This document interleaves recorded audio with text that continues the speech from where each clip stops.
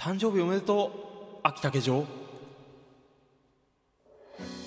おはようございます。4月4日月曜日の朝6時です。お目覚めいかがでしょうか。どうも猫背です。今日はですね、秋竹城さんの誕生日らしいですよ。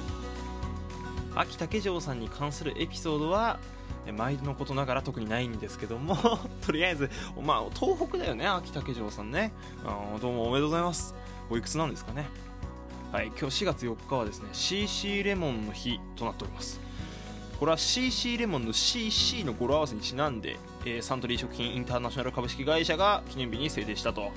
俺ね、お酒飲みすぎててレモンサワーを全部 CC レモンに変えようと思ったんだけど、なんかその分 CC レモンをただただ多く飲んでしまって結局体に良くねえんじゃねえかなっつって酒を飲むことをやめるのを諦めました皆さん今日は CC レモンを飲んでより良い一日にしてください。ということで猫背でした。